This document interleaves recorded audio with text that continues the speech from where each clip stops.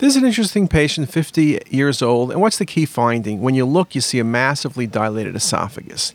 And we can see dilated esophagus with reflux, and Chagas disease is one of the things that's reported. And carcinoma of the esophagus can cause obstruction. But you see in this case, the esophagus is dilated, and there's a lot of food matter. Again, the other possibilities we still would consider. But there's no mass at the GE junction. And the esophageal wall is thin, and that's a very, very nice appearance for achalasia. Very nice example of that.